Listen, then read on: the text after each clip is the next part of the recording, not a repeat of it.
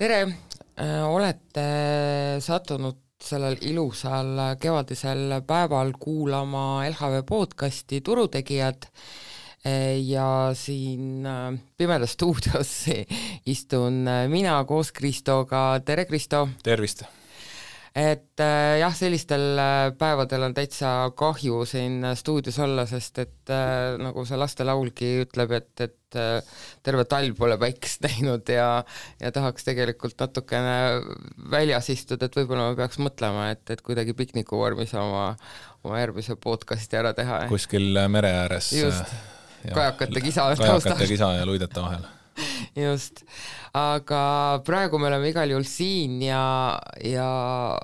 börs ja majandus aastaaegu ei küsi ja ei vaata, kas päike paistab või ei paista, et uudised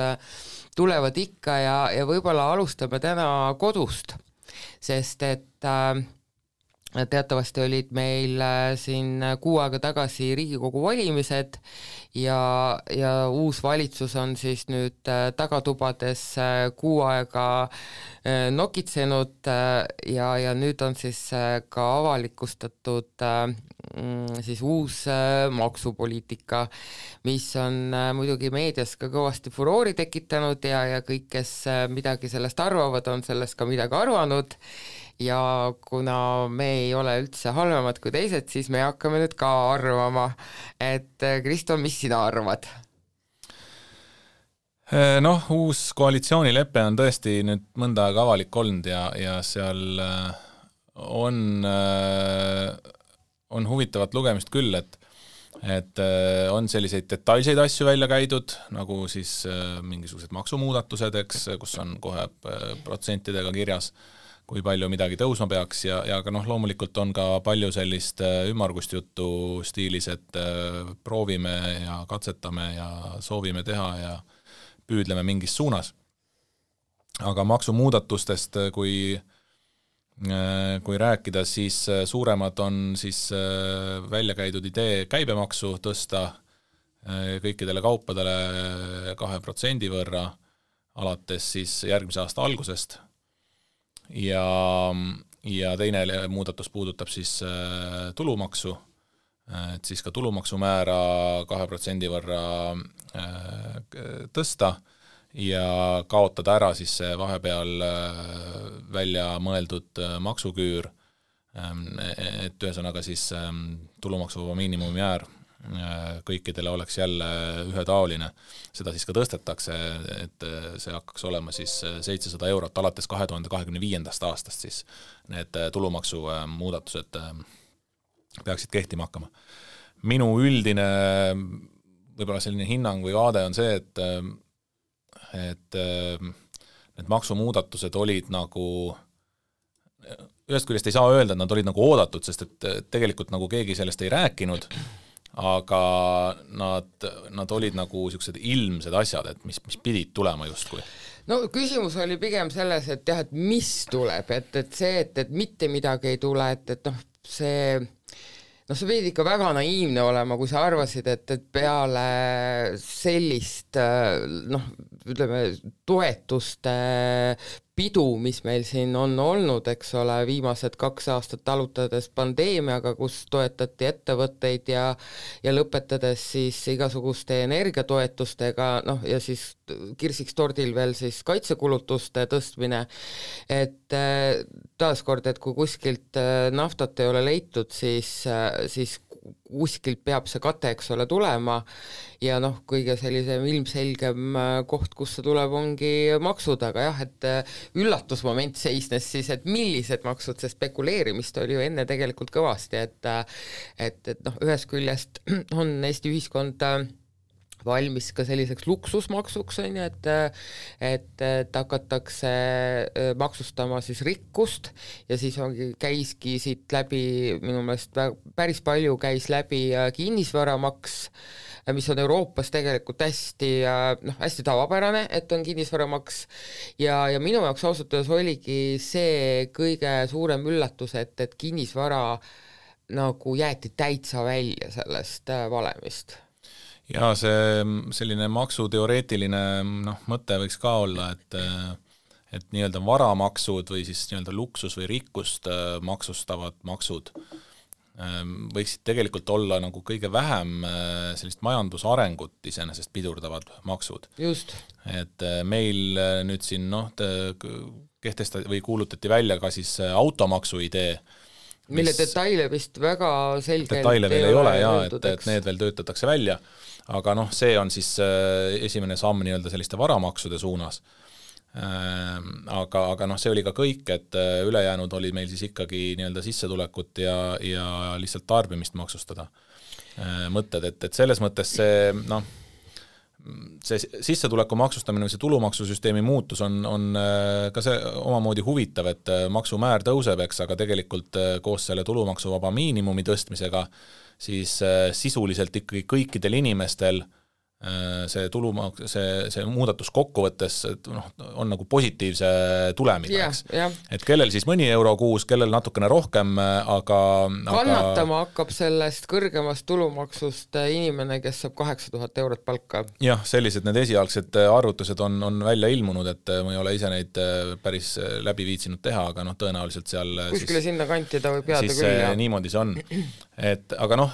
ta siiski on nagu sissetulekut maksustav, eks, maks ja selles mõttes tõesti on üllatav, et ühest küljest nagu üllatav, et mingite muude selliste rikkuse maksude või varamaksude peale ei mõeldud, aga samas võib-olla see oleks ka olnud liiga selline nagu järsk mõttelaadi muutus, et me nüüd paneme automaksu ja paneme kinnisvaramaksu ja ma ei tea, tõstame maamaksumäärasid ka veel, eks, et mis on ka variant, et ega meil need maamaksumäärad ka nüüd üleliia kõrged ei ole siin. Et selles mõttes siis mängiti rohkem nagu nende maksudega, mis meil juba olemas on. Jah, et see käibemaksu, ütleme seal üks asi on see 2%, eks ole, mis tegelikult ei tundugi nagu nüüd nii hulleks, aga võib-olla mis seal taga on, et muudeti, eks ole, majutus või siis nii-öelda lühirendi käibemaks tõuseb nüüd sisuliselt 9% pealt 22% peale. Just. Siis just kui oleks Eestis hullult odav ennem puhata olnud, et nüüd ta läheb nagu selles mõttes veelgi kallimaks ja ma mõtlen, et turism ikkagi on riigi jaoks üks väga oluline sissetulekuallikas ja võiks nagu soodustada seda, et eestlased tahavad seda turismi, nii välis- kui siseturismi nagu edendada igas mõttes, aga siin nüüd küll minu meelest loobiti sellele ideele kõvasti kaikaid kodarasse. Ma arvan, et see on võib-olla üks kõige valusam koht nende välja käidud muudatuste juures, et nagu ma ütlen, et tulumaksusüsteemiga keegi otseselt justkui ei kaota nagu väga ei võida ka, mõni väga ei võida ka, aga ei kaota vähemalt keegi justkui. Käibemaksu tõusmine 2% nagu üldises mõttes, tegelikult on ju suur asi, et 2% sisuliselt kohe inflatsioonile otsa, eks, et hinnad nagu tõusevad. Samas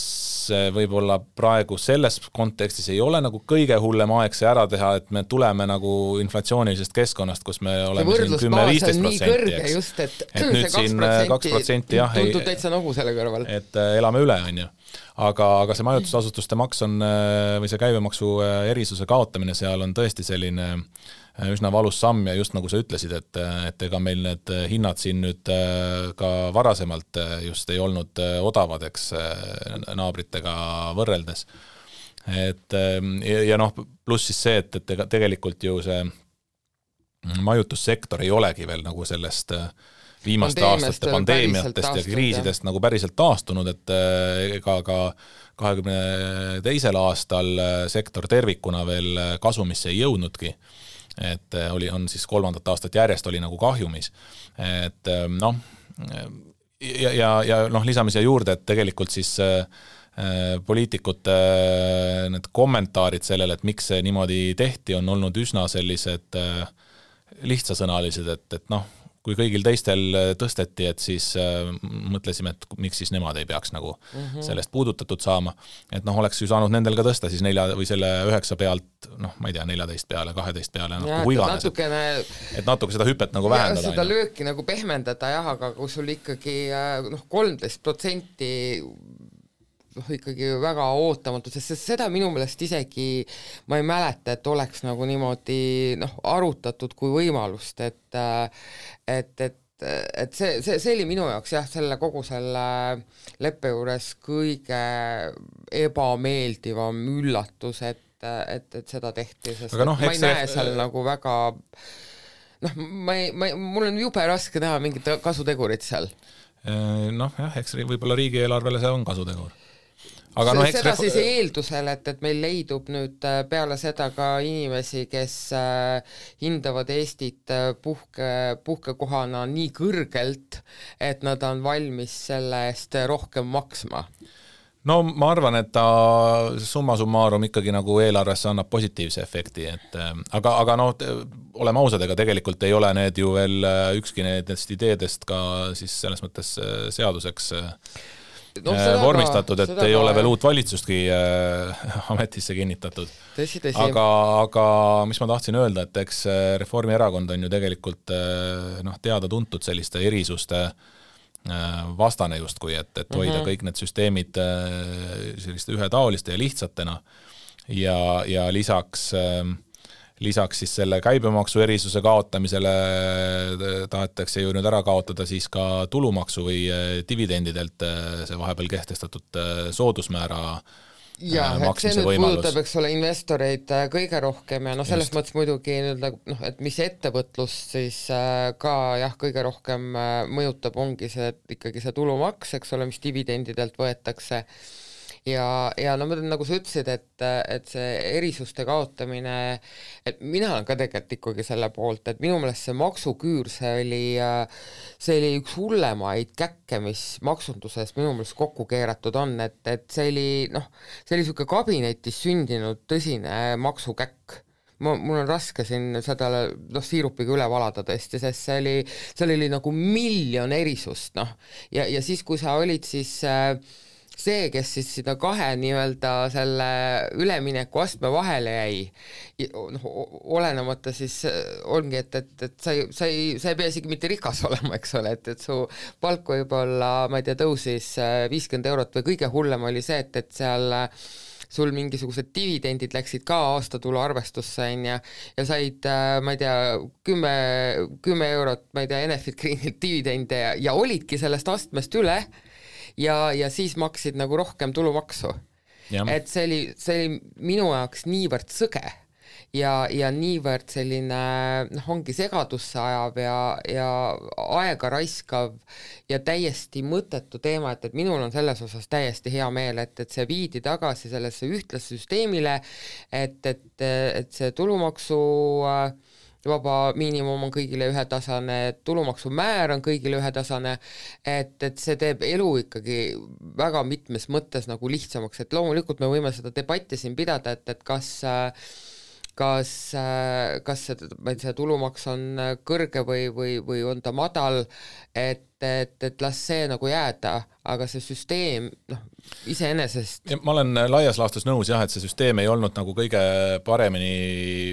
välja töötatud, et selles mõttes, et kas see maks on ühetaoline või astmeline, et eks siin on nagu sellised poliitilised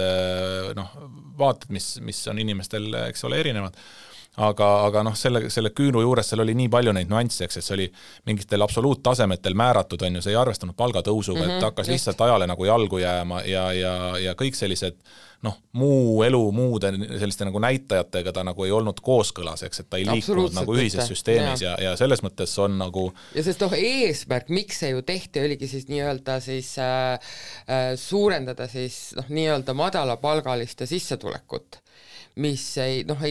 täitnud kokku ees ka oma eesmärke, sest oligi, et palgad lihtsalt hüppasid eest ära ja siis ta hakkas hoopis tegelikult neid madalapalgalisi karistama. Ja mulle tundub, et see tegelikult selle eesmärk oli see, et valitsuses olid lihtsalt erakonnad, kes olid siis lubanud nii-öelda astmelist tulumaksu ühelt poolt ja et pidi nagu kuidagi midagi tegema, et siis mõeldi mingisugune astmeline tulumaksu miinimum välja. See ka veel juurde. Aga see selleks, et loodetavasti... See silt, mis sellele peale kleebiti. Jah, et loodetavasti see on siis nüüd minevik ja selles mõttes ma olen Kaja Kallasega selles osas nagu täiesti nõus, et ta ütles, et nagu mitmel korral on seda korrutanud, et see see kaotus või selle maksuküüru kaotamine on nagu riigi rahakotile kurnav, nõus, aga et see tuleb ära teha, sest et mida edasi me seda lükkame, siis seda valusamaks see muutub lihtsalt, et see üha rohkem nagu jääb ajale jalgu. Et sellised muutused, et ma ei tea, kas meil jäi siin mingi suurem muutus veel välja toomata, et dividendide soodusmäärast rääkisime. Huvitav on see, et kui erisuste kaotamisest räägiti, siis sellist seda avansilise tulumaksu maksmise erisust nagu täielikult ära ei tahetud kaotada ikkagi, et siis kaotada see nii-öelda krediidiasutuste igakvartaline maksumaksmine ka ära, mis on ka ju erisus, et miks üks sektor siis peab seda selliselt tegema. Seda ei tahetud, jah. Et sellest nagu ei mainitud midagi. Aga mis seal võib-olla seal vist ka toetuste osas, eks ole, vist üritatakse tasakaalustada siis neid lapsetoetusi, ma ka liiga palju ei süvenenud sellesse ja siis mingisugused tulumaksusoodustused laste ja abikaasade arvelt vist kadusid kadusid ära ja kaovad vist ära ka siis eluaseme intressidelt saadav no see on ka nüüd natukene aegunud teema jälle, eks ole, et mis ju sai tehtud viimase finantskriisi ajal, kus ta oli ka mõnes mõttes õigustatud, aga ongi, et jälle ajad on nagu muutunud ja see on kuidagi ajaste arust teema. Ja et kui nagu sellest nii-öelda aastate tagustest asjadest veel rääkida, et siis siin teravamad pliiatsid on juba ära märkinud, et omal ajal siis, kui 18% pealt käibemaks tõsteti 20% peale ajutise lahendusena ju, et siis tuleb välja, et inimestel oli õigus, et oligi ajutine lahenduseks. Et nüüd siis see lahendus muudetakse. Ja see on see vana kuld, et kõige püsivamad asjad on ajutised lahendused. Aga küll tahaks ära märkida selle, et mina olen ikkagi selles paadis, mis nagu ütleb, et seda maksudebatti oleks pidanud valimiste eel pidama. Sellele on väga erinevaid selgitusi antud, miks seda ei tehtud. Eile õhtul Kaja Kallas Esimeses stuudios ütles korraks ka täitsa otse välja sellise asja, et see on ju ebapopulaarne teema ja sellest ei tahtnud keegi rääkida, et siis oleks võib-olla saanud võimule need, kes lubavad paremaid asju, eks. Et mis suuresti seal taga ilmselt ka oli, aga tegelikult viimastel aastatel ja ka viimaste selliste mis siin meil on olnud kohalike omavalitsuste valimised ja selliste valimiste ja valitsuse vahetuste nagu kontekstis on ju väga palju kerkinud üles seda mõtet ja seda jututeemat, et tuleks pidada seda maksudebatti. Et meil on see eelarve puudujääk, meil on avaliku sektori teenuseid, mis võib-olla kas on ka samamoodi ajale jalgu jäänud või kas nende vajadust on nii suurt, võib-olla peaks midagi ümber struktureerima ja siis vaadata, et kuidas see rahastamise pool seal juures on. Et see on selline põhjalik teema ja seda oleks nagu väga mõistlik olnud pidada Riigikogu valimiste ajal, eks. Jaa, ei, ma olen selles osas absoluutselt täiesti nõus, lihtsalt raske on nagu seda ette kujutada, kujutades ette nüüd valimiskampaaniat, et nagu need valimisdebatid seal olid, et üks erakond ütleb, et me tõstame neid makse ja siis teine erakond ütleb vastu, et aga meie tõstame ainult neid makse, eks ole. Minul ei ole seda raske ette kujutada, sellepärast, et kui mina olen nagu selline ratsionaalne inimene, eks analüütikuna ma tahaks näha, et kui on välja käidud valimislubadus, mis maksab, ma ei tea, 500 miljonit on ju, et siis sinna juurde käib ka allikas, mille arvelt seda kaetakse. Ja kui erakond tuleb välja, et ütleb, et jah, selline hind on, me katame sellega, et me tõstame käibemaksu 2%, selge, nende platvorm on selline, aga see kohustaks kohe ka teisi erakondi, eks, et kes lubavad, ma ei tea, laia kaarega mingeid toetusi või mis iganes muid asju. See nagu annaks nagu sellise õigustatud küsimuse ja tekitaks, et aga öelge siis, mille arvelt teie seda teete, on ju. Et siis ilmselt võib-olla oleks ka nagu pointi neid allikaid rohkem välja tuua, et kui keegi ei too, siis muidugi ei hakka nüüd me ainukesena ütlema, et me siin maksu tõstame, eks. Kuigi, eks ole, sotsiaaldemokraadid ju seda ütlesid ja näed, saidki valitsusse. Jah, et ma mõlema käega hääletaks selle poolt, et ongi, sul on valimisprogrammis kohustuslik kõikidele lubadustele panna juurde kate. Et lubada oskab igaüks ja selle jaoks ei ole väga palju annet vaja, eks, aga jah, et välja mõelda siis ka, et millega sa selle lubaduse ära katad, see on juba omaette eesmärk ja see teeks nagu tegelikult jah, need valimised oluliselt õiglasemaks ka juba selles mõttes, et praegu oligi selline ootad esiteks neid valimisi on ja siis hakkab selline guessing game, eks ole, et mis siis nüüd, kus kohas siis mida võetakse või kus siis nagu mida antakse või et siis oleks nagu jah, juba väga selge, et okei, tõusevad need maksud, võetakse sealt, tekitatakse siin, et selles mõttes jah, jääks seda spekuleerimist ja ka sellist, kuidas ma ütlengi, niisugust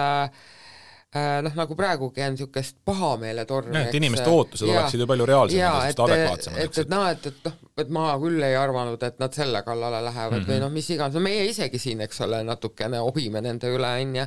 et siis kaoks nagu see ära, et sa said selle, mille sa valisid, on ja et praegu ta on natukene nagu niisugune põrsa kotis ostmine ikkagi, eriti just maksude koha pealt. Aga praegu ta on nii, loodetavasti jah, äkki kuidagi nüüd see maksudebatt võib-olla, mis nüüd peale valimisi on meedias maad võtnud, et äkki see nüüd kuidagi jätkub kuni järgmiste valimisteni, et ei unustata seda vahepeal ära. No kindel see, et jätkub järgmistel valimistel on kindlasti platsis lubadused, kes lubavad tagasi pöörata need maksumuudatused. Et aga ma mõtlen, et äkki see, loota võib, et äkki siis tõstatatakse see teema enne valimisi ja kuidagi siis sunnitakse võib-olla poliitikuid ikkagi välja ütlema, et kus te selle raha kavatsete võtta, et mida te siin praegu lubate, et mitte lihtsalt ei võrrelda siis neid lubadusi, et kes rohkem lubab. Aga jah, praegu on siis nii Loodame, et valitsus saab siis ametisse ka ikkagi tulevastel nädalatel siin võib-olla. Jah, eks paraja sellise sehkendamisega on alanud see uus hooaeg neil seal, aga loodame siis jah, et saavad valitsusse ja vaatame siis, kuidas meil siis elu selle uue maksupoliitikaga kulgeb, et kuigi ongi, et need päeva pealt ei kehti, et ei hakka kehtima, et tulumaks ju siis alles 25. aastal, aga siis kõige esimene, mis meile siis kätte jõuab, ongi käibemaksu tõus, mis siis tõuseb 24. aastal. Just. Aga nii see elu meil siin on Eestimaa peal, aga mujal toimub ka asju ja vaatame siis võib-olla, mis meil üle ookeani toimunud on, et täna on selles mõttes ootuste päev jälle, et täna peaks tulema USA-s märtsikuu inflatsiooninumber, kus siis otse loomulikult oodatakse jälle, et see number oleks sutsukene madalam, kui ta eelmine kord oli ja hetkel on siis see inflatsioon meil 6% seal ja oodatakse vist 5,1 peale kukkumisteks. Ja ootused on natukene seal erinevad olenevat allikatest, aga sinna 5% algusesse kuskile siis sellise headline või selle põhiinflatsiooni näitaja osas need hinnangud on. Küll aga siis ehk et nähakse nagu inflatsiooni hinnakasvu aeglustumist jätkuvat. Aga küll siis alusinflatsiooni osas on nagu sellist kas pessimistikumat või niisugust mõtlikumat nooti natukene, et seal seda kasvu aeglustumist väga ei nähta, nähakse, et see jääb enam-vähem samale tasemele, kus ta oli ka eelmine kuu, ehk et tekib siis nüüd selle tsükli käigus vähemalt selline olukord esimest korda, kus tõenäoliselt alusinflatsiooni näitaja tuleb meil kõrgem kui, mitte meil siis, vaid USAs, kõrgem kui see põhinäitaja nagu. Ehk et siis oleme rääkinud seda, et kütuse hinnad on siis peamised, mis seal seda inflatsiooni või hinnakasvu on allapoole või aeglustunud nagu, eks, et mis on odavnenud. Ja et kui need muutused nüüd kõrvale jätta juba, et vaadata siis selliste püsikaupade hindasid nagu rohkem, et siis seal need hinnamuutused ei ole sugugi nii optimistlikes toonides olnud. Ja kui USA sellistest makronäitajate peale veel mõelda, mis siin viimasel nädala jooksul on ilmunud, et siis on nagu tulnud jälle mingeid sõnumeid, mis näitaks, et Fed on oma tööd õigesti teinud, ehk et tööturg siis on nagu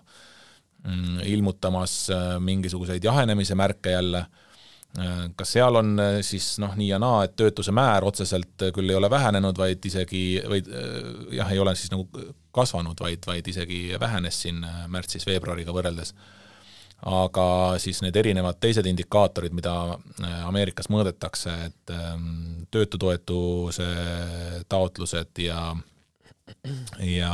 vabade töökohtade arv ja kõik muud sellised näited, et need siis pigem on kõik nagu grammi võrra halvenenud ja mis võib-olla eelnevatest kuudest seda eristab, on see, et nad on kõik nagu koos nüüd, nagu grammi võrra halvenenud justkui. Et mingi siuke indikaator, et äkki see murenemine siis on jällegi aset leidmas. Saab näha, Fedi Föderaalreservi siis järgmine istung on mai alguses, et millise seisukoha nad võtavad, eks nad vaatavad neid andmeid väga pingsalt ja kindlasti see tänane inflatsiooninäitaja on ka neile selline väga oluline infoallikas.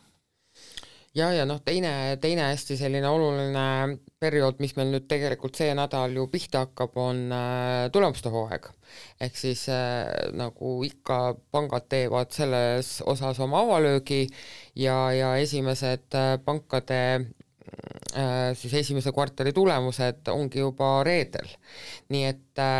selles mõttes on, kui nüüd börsi kontekstis ka rääkida, siis börs ongi nagu nüüd kuidagi paigalt tammunud viimasel ajal ja ongi sellises uudiste ootuses siis nii selle inflatsiooni osas kui kindlasti ikkagi ka tulemuste osas, sellepärast et hästi ikkagi nii-öelda määrab selle ettevõtete prognoosi toon määrab ära siis selle, et millise seisukoha turuosalised võtavad, et kas see halvim ikkagi siis nüüd on möödas või me ikkagi praegu võime siit veel paar trepiastet, eks ole, allapoole minna, sest et ongi selle tööturuga,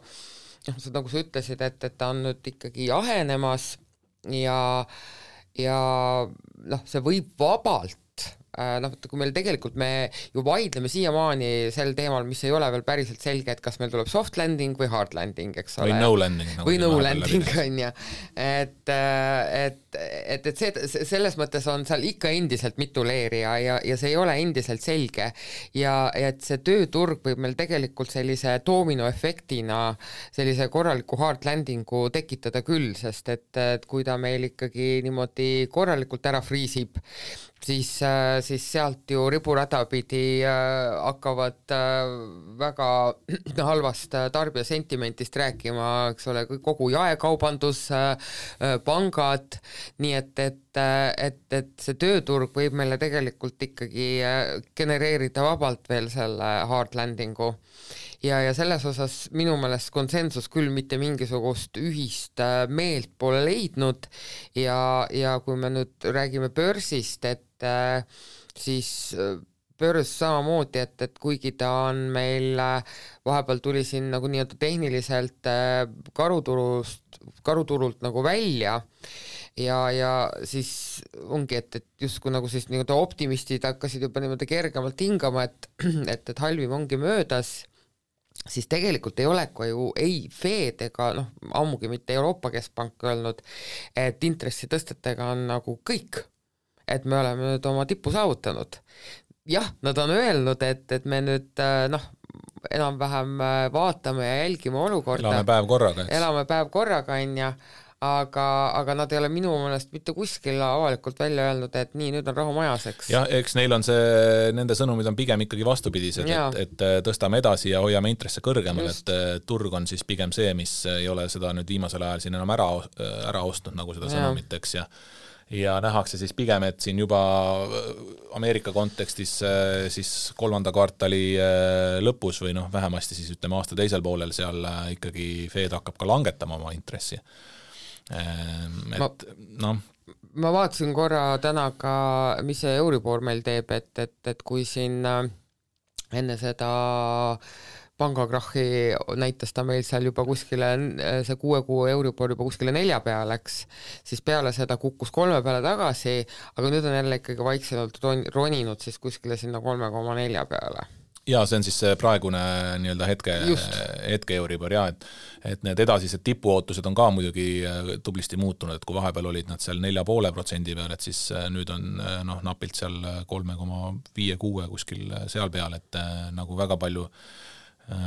nagu seda tõusu enam ei oodata justkui. Ja ongi, et siin ongi, et nüüd kumb nüüd siis nii-öelda kaardid sassi lööb, et kas see, et nüüd tööjõuturg kukubki äkki kuidagi niimoodi äkki ära või siis ei kuku ja meil tuleb inflatsiooni teine laine näiteks. Jah, huvitav on see, et eile sattusin rääkima ühe inimesega, kes siis ka niimoodi turge nagu aktiivselt jälgib ja ise investeerib ja tema oli ka nagu päris selline nagu nõutu võiks öelda, et ütles, et ei oska nagu mitte midagi arvata, et ühed räägivad ühte juttu, teised räägivad teist juttu, eks ühed näitajad või indikaatorid viitavad justkui sellele, et midagi hakkaks nagu halvemaks minema, teised indikaatorid viitavad vastupidisteks, börsil või turul ise on ettevõtete aktsiad siis suhteliselt kallid oma nende kordajate poolest, eks. Ja pärast seda jäin nagu mõtlema, et aga võib-olla ongi niimoodi, et inimesed on nagu, et me oleme ju tegelikult nüüd ütleme enne seda siin neid kriise, mis nüüd siin järjest on tulnud, eks, elasime nagu pikalt sellises pikas turvalises tõusutsüklis justkui on. Nagu printsessid herneteral kõik. Jah, et inimesed on nagu ära harjunud sellega, et kõik on selge, investeerimine on ka suhteliselt turvaline ja nii-öelda hästi selge nagu tegevuseks, et ma tahan siit need andmed ja teen oma otsused, eks, ja siis tulemus mulle tuleb nii, nagu on. Aga võib-olla ei ole tegelikult niimoodi, et selline see hektilisus nagu tuleb tagasi turgudele ja võib-olla peabki natuke asjaga kaasas käima. Ma ei oska öelda. Ma mõtlen, et võib-olla et ongi, et see, mis meil nagu tundub selline natukene ebanormaalne segane olukord, et see ongi võib-olla uus normaalsus lihtsalt, et me peame nüüd natukene harjuma sellega. Ja. Aga rääkides veel nendest meeleoludest, siis POFA peab sellist sentimendi Bank of America siis. Jah, just Bank of America peab sellist sentimendi mõõdikut, kus ta siis üritab siis turuosaliste meeleolu mõõta selle järgi, et kuhu siis mingisugused siis kas siis fondijuhid või analüütikud soovitavad osta või investeerida või mida nad üldse soovitavad teha. Ja kui see siis ütleme sealt 21. aasta tippudelt tuli niimoodi kolinal alleks, siis siin veel ütleme aasta lõppel oli ka ütleme üsna siuke pilvine see vaade aktsiaturgudele, siis võib-olla aasta alguses, kui meil siin turul kõva ralli oli, eks, et siis nagu juba tekkis selline lootus, et võib-olla halvim on möödas. Aga siis see pangandus krahh ikkagi raputas soola haavadele ja nüüd see on ikkagi jõudnud taaskord kuskile sinna, ütleme viimati oli ta nii madalal, kohe 2017, ütleme peaaegu, et 2017,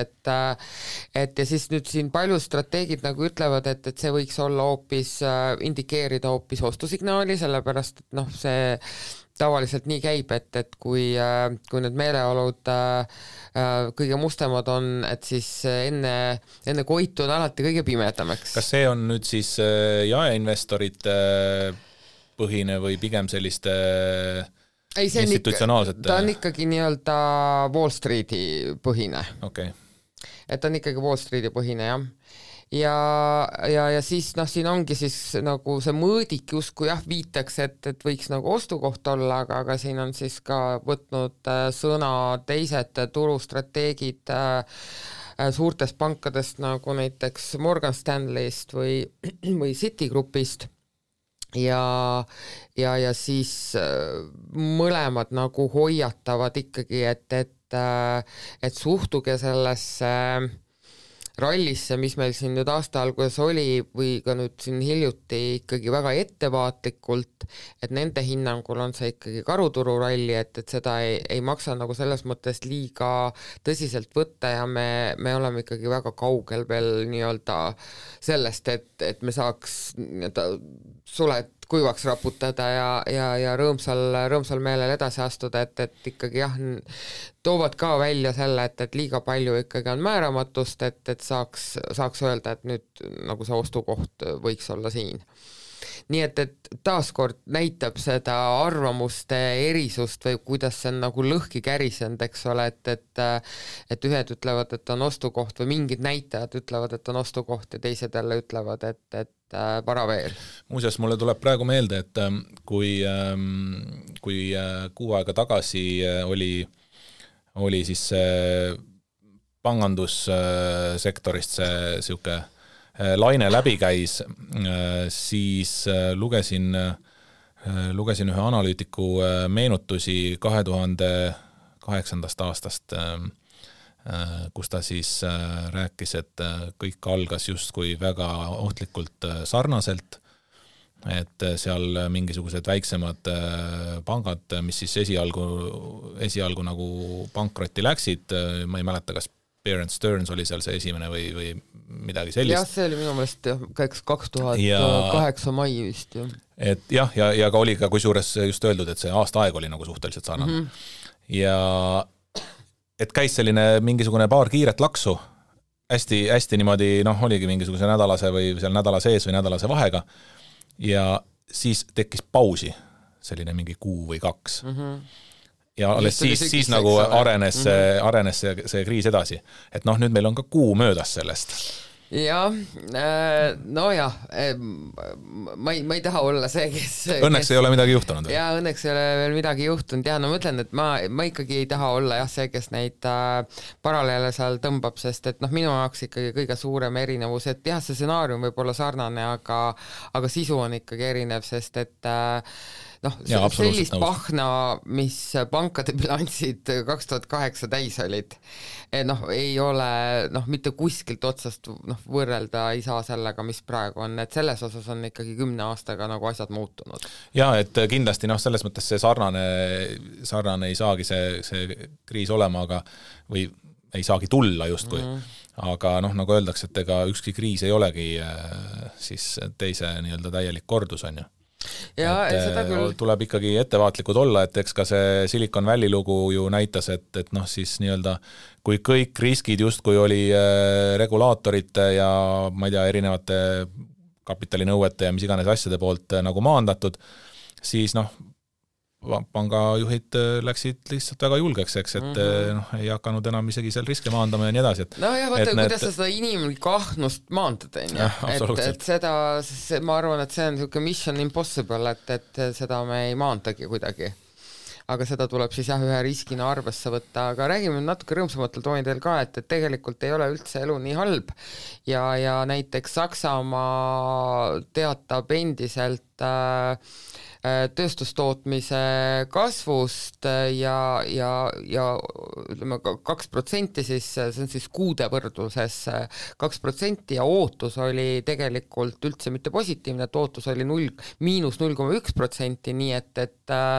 Saksamaa tundub, et on ka oma mustast august välja astunud ja mühinal nagu üritab siis tagasi jõuda. Ja kui ennem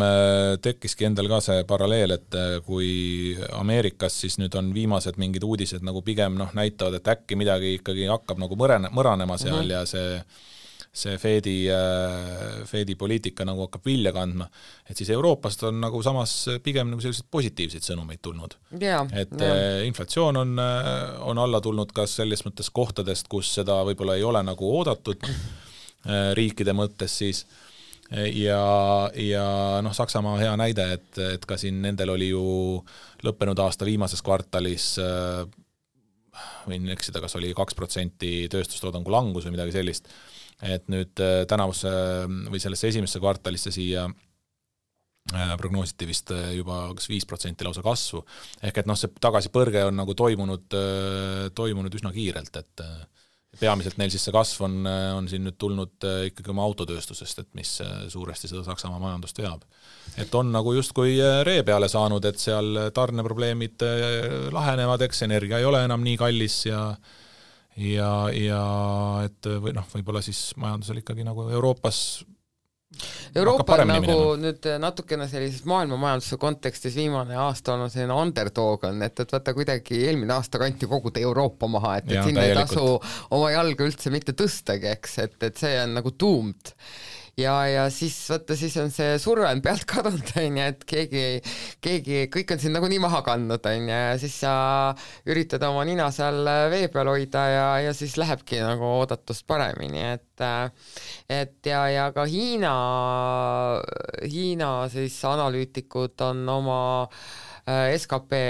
kasvuprognoose tõstnud 4,7% pealt 5,4% peale, nii et Hiina ikkagi ka loodab oma majanduse avanemise siis peale ja loodab, et sealt ka nende majandus ikkagi jätkab kasvu. Ja seal on ka pangandussektor on näidanud, et kui mujal maailma, siis just Euroopas ja Ameerikas on pigem probleem praegu või trend või suund nagu selles suunas, et krediidimahud nagu vähenevad või väga hoogsasti ei taha kasvada, et siis Hiinas on ikkagi see krediidikasv praegu väga, väga jõuline olnud, ehk et sellest ka ju ettevaates, eks ole, majandus nii-öelda nende tulevaste investeeringute näol siis peaks kiiremini järjest kasvama, et selles mõttes tundub, et sealt ikkagi nagu püütakse nüüd niimoodi sealt tammi tagant jälle minema saada ja et need analüütikute hinnangud selle Hiina SKP on üldse selline asi, et seal et kui midagi nagu vaadati paremaks, et ilmselt siis see suund on, et midagi on paremaks läinud, aga neid numbreid nagu väga ei tasu nagu väga tõsiselt ei tasu võtta, et kui plussmärk on ees, et siis tähendab, läheb paremaks. Aga natukene võib-olla paar sellist ettevõtte põhist uudist siis ka, et Taiwani semiconductor mis siis teatavasti varustab sisuliselt poolt maailma oma kiipidega, et neid kiipe läheb siis absoluutselt igale poole ja nemad siis teatasid nad teatasid või andsid hoiatuse oma esimese kvartali kohta ja siis kasumihoiatuse ja see nagu natukene nüüd ikkagi ka turgu raputas, kuigi ma ei saa öelda, et see nagu päriselt mingi väga suur uudis on, sest et nad andsid sellise nõrga prognoosi juba varakult ära, juba jaanuaris nad ütlesid, et tõenäoliselt esimene kvartal ei ole hea, aga ma arvan, et praegu vist kuskilt ei meelde, et mis võib-olla turgu natukene nagu häiris, oli võib-olla mitte isegi see kasumihoiatus, vaid see, et see langus oli hästi kiire olnud just kvartali lõpus. Esimese kvartali lõpus siis? Jah, et see vist oli see, mis natuke niimoodi närvi riivas. Okei. Et ja tead sa ka, kas seal ka mainiti midagi, et mis nii-öelda sektoritest või kust, et see neil tuleb? On need midagi autotööstusega seotud või? Tead, ma ausalt öeldes jään praegu sulle vastuse võlgu, et ma võin selle järgmiseks saateks üle vaadata, et sest aktuaalne on see teema endiselt, et kus seda siis nagu peamiselt nähti. Seal vist oli ka natukene seda loogikat sees, et vahepeal ju tohutult osteti neid kiipe nii-öelda nagu ette ja kui see majandus siis hakkas nagu jahenema nii USAs kui ka Euroopas, siis need kiibivarud nagu olid juba täiendatud ja nõudlust nii palju enam juurde ei tulnud, et võib-olla ka sellest siis natukene oli see nende nii-öelda nõrgem kasum või nõrgem nõudlus nende toodangu järgi tingitud, et aga jah, pead ei anna, et ma ei ole ka ise seda nende sõnumite viimast nagu lugenud, et mida nad seal täpselt välja tõid. Jaa, et ma korra vahepeal, kui sa rääkisid, et siis ma korra guugeldasin, et vaadata, kus see langus peamiselt tuli neil, aga jah, et ei ole midagi head välja toodud. jah, et ma arvan, et võib-olla ma ei hakka siit jooksu pealt need detaile siis välja loopima, et järgmises... kes tahavad, saavad seda ise tegelikult saavad ka ise kätte guugeldada ja otsida, see on kindlasti üles leitav ilusti. Ja kui võib-olla siis nüüd ettevõtetest veel rääkida, siis esitas pankrotiavalduse Virgin Galaxy oli ta, miks ma tahan talle Galactic öelda, Virgin Galaxy, mis on siis sellise väga populaarse ärimehe Richard Bransoni projekt ja tema idee siis kogu selle ettevõttega oli see, et arendada kosmoseturismi, ehk siis sa saad kosmosesse puhkama sõita või turismireisile, nagu praegu sõidad, ma ei tea, Hispaaniasse või Türki, eks ole. Ja siis kas seal juba ka tehti ju mingisugused mingid lennud tehti ära, aga tema plaanid olid väga suured ja selles mõttes ta ikkagi tahtis teha sellest ikka sellise mitte nagu väga sellise eksklusiivse klubi, vaid ikkagi, et nagu massidesse läheks, eks. Aga et selles osas sellistele projektidele selline kõrgete intresside majanduskeskkond kindlasti kuidagi ikkagi kasuks ei tule, et investorid ikkagi peavad kosmoseturismis siis olulisemaid asju olulisemaks kui kosmoseturism, et see ei ole nagu võib-olla inimõigus number 1 ja sellepärast et neil siis viimane see rahatõstmisring nagu kukkus läbi ja sellest tulenevalt siis esitati ka pankrotitaotlusega selle ettevõtte puhul SBC oli ta sümbol ja kui siin nüüd natukene tagasi vaadata, siis see oli siis see nii-öelda koroona aktsia, et meil täitsa tekkis selline eraldi sektor siin pandeemia ajal, olid koroona aktsiad, mis siis lendasid niimoodi nagu homset polekski ja seesama SBC oli siis üks neist, nii et minu meelest oma parimatel päevadel kauples ta kuskil $55 juures, olles siis väärt ikkagi kümneid miljardeid dollarid, aga tänaseks leidis siis edulugu kahjuks või potentsiaalne edulugu siis kahjuks oma kurva lõpu. Peab natukene veel ootama, et siis kosmosesse sõita. Aga on ju teisi ärimehi, kes neid projekte ka arendavad, et küllap ega loodust tühja kohta ei salli, eks ole, et Muskil on vist küll natukene siuksed permanentsemad plaanid, et tema tahab päris kosmosesse elama minna, mitte lihtsalt reisima sinna minna, nii et aga ju siis sellised projektid peavad ootama jääma järgmist sellist pulliturgu. Kas meil nüüd järgmise nädala saates on siis juba terve hulk ettevõtteid, kellest me saame esimese kvartali tulemuste kontekstis rääkida? Et pangad on meil järgmiseks korraks kindlasti olemas, nii et sellise pankade ülevaate majandusseisust või tarbija käitumisest on meil juba siis olemas ja saame seda siis ka arutada. Aga tulles tagasi selle päikselise kevadpäeva juurde, et ei hakkakski võib-olla täna seda podcasti siin rohkem pikemaks venitama, et saame natukene lasta ka endale ninale päikest peale ja kuulake meid siis ikka jälle järgmine nädal. Kirjutage meile, kui tekkis mõni küsimus ikka selle vanal heal emaili aadressil turutegijad@lhv.ee ja meie Kristoga siit soovime head päeva. Te kuulasite LHV podcasti Turutegijad.